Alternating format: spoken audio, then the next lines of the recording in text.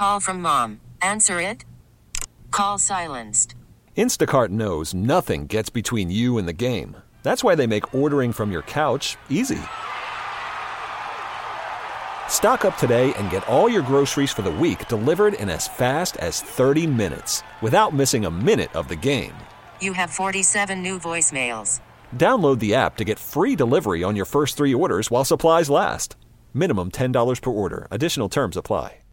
Always, always, always year-round, we talk football on this show, as you know. And joining me right now to talk a little NFL. We are 1 week removed from Super Bowl 54. The Kansas City Chiefs are the champions of the world, and now we head into the offseason to talk a little football. I am joined by Nick Shook, Around the NFL, at Around the NFL on Twitter, if you want to give that a follow. And you can follow him on Twitter. You can follow Nick on Twitter as well. At the Nick Shook, joining me on CBS Sports Radio. Nick, great to have you. Appreciate you making some time. Before we get into some NFL, have you watched any of the XFL this weekend? Absolutely. All but the last game this weekend. Pretty good action, too. Better football than I anticipated. Definitely better football than the first iteration of the league. I think they got a product that might be able to work. Yeah, what's your favorite different wrinkle in the XFL game compared to the NFL game? I really like the kickoff, eliminating the potential for a lot of concussions by shortening the distance between the kick team and the kick return team.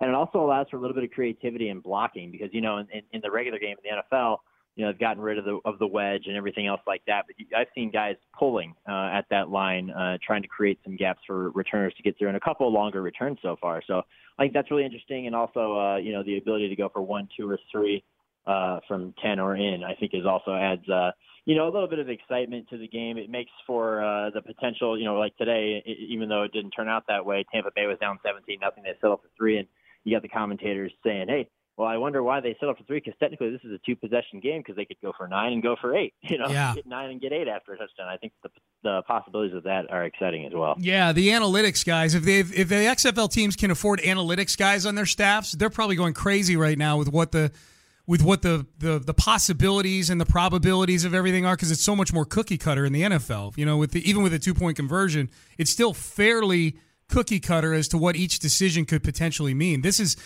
I'm a gambler, and I haven't gambled on any of these games, but I watch it through the eyes of a gambler, and it's really hard to process right now what the right decisions are because of all the different point structures.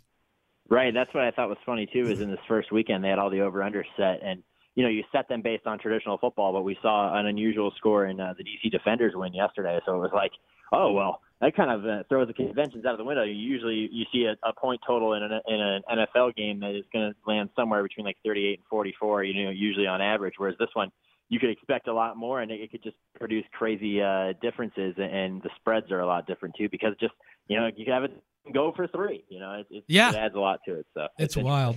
Yeah, it's wild. Nick Shook joining me on CBS Sports Radio. All right, Nick, back to the NFL. A lot of reaction to the Kansas City Chiefs winning the Super Bowl last week, and maybe this is just the world we live in now, social media, 24/7 news cycle, all the debate shows and things like that. But a lot of debate over whether or not we're looking, in large part because of the age of Patrick Mahomes, are we looking at the next dynasty here with the Kansas City Chiefs? What are your feelings on the sustainability of the Chiefs being the team that's going to carry the torch here for a little while? I think the Chiefs have done a good job in the last couple of years of navigating the space between, the salary cap and where they are in terms of total salary. I do think that because of the salary cap, it's difficult to maintain the dynasty like the Patriots. It's basically implemented to try to achieve parity and make it difficult for teams to remain successful. Look at what happened with the Rams and what they're going to be dealing with in the years ahead with all of their bigger contracts sold out to just a handful of players. So you get kind of stuck in between and deciding who to pay and who not to pay. But as long as you got that quarterback on a rookie contract, your window is still fairly open. So he spent that first year on that contract on the bench, spent last year winning the MVP, spent his third year winning the Super Bowl. So ideally you pick up the 5th-year option, which is going to inflate his contract a decent amount, but it's still not going to be as much as you'll likely pay him once he does an extension, if you ever got to that case, which I don't even think we're ever going to get to that point because he's going to get a new deal before then. But your window, like I said, remains open. I think it's just more about the management of who you're paying where specifically. And I think that, youth also has a lot to do with it. That's why the Niners are in a great position personally, just because all the young players that they have and those manageable contracts as well. They haven't had to pay a ton of guys yet. I think the Chiefs can kind of keep the pace in that regard because their quarterback's young and he's amazing, but they're going to have to figure out a way to balance the money in the years ahead. What's your confidence level in Jimmy Garoppolo being a quarterback who can eventually not just be a guy who's along for the ride like I felt like he was for a lot of the postseason this year, but be a guy who can lead them to a Super Bowl? Because as we know, it's harder to keep the roster around a quarterback together than it is to keep the actual quarterback.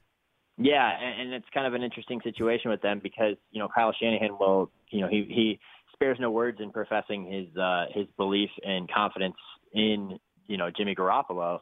But there were times in that Super Bowl where, when he was rolling, I was like, wow, he's proven everybody wrong. And then when they got down, I was like, I don't think he can throw them back into this game. And the big thing that really stuck out to me on the biggest stage, which obviously is a pressure-packed situation, was the fact that too often he was only seeing half the field. He wasn't really getting through his progression, which is credit to Kansas City's pass rush, but also I think that he could have been a little bit better in that regard. There were multiple times, and obviously we have the All-22. We have the benefit of sitting on our couch or in the stands or wherever you are to see the entire field, but there were multiple times where he missed wide-open guys on what could have been game-changing plays. Now, the one that we'll all pay the most attention to is the one that came late when he overthrew Emmanuel Sanders, but there were many times where he had George Kittle over the middle and simply just didn't see him, or when he sailed a pass wide of a guy who might have had, a yard or two of space, which is around the average separation for a receiver in the NFL anyway, and he just sends it 5-8 yards wide, and you're kind of frustrated. Where was that pass going? Why didn't you do this, do that?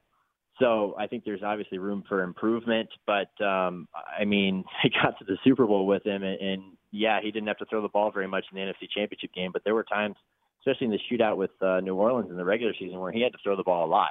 So, he's proven he can do it, and I think you have the confidence in him and his raw talent and just natural ability, as well as the little experience he's gained as a starter. I think he's demonstrated enough for you to be like, all right, let's run this back another year, maybe another 2 years, or so on and so forth. But barring any significant step backward, I think that this is your guy moving forward. You've dedicated a lot of money to him, although there is a way to get out. They don't have a ton of money, at least in terms of dead cap. They could get out of it, but I don't think that would be wise because, let's face it, a lot of teams, every team in this NFL is dictated by the quality of quarterback. And if you don't have a guy or a guy you might think is the guy, you don't have much of anything, no matter what else you have everywhere else. So yeah. I think they stick with him. Yeah, well, you better have a plan B. You can't just eject from him and then not have a plan B. If you got a backup plan that you think is a pretty good one, then maybe you examine it. But I'm with you on that one. Nick Shook, Around the NFL, joining me on CBS Sports Radio.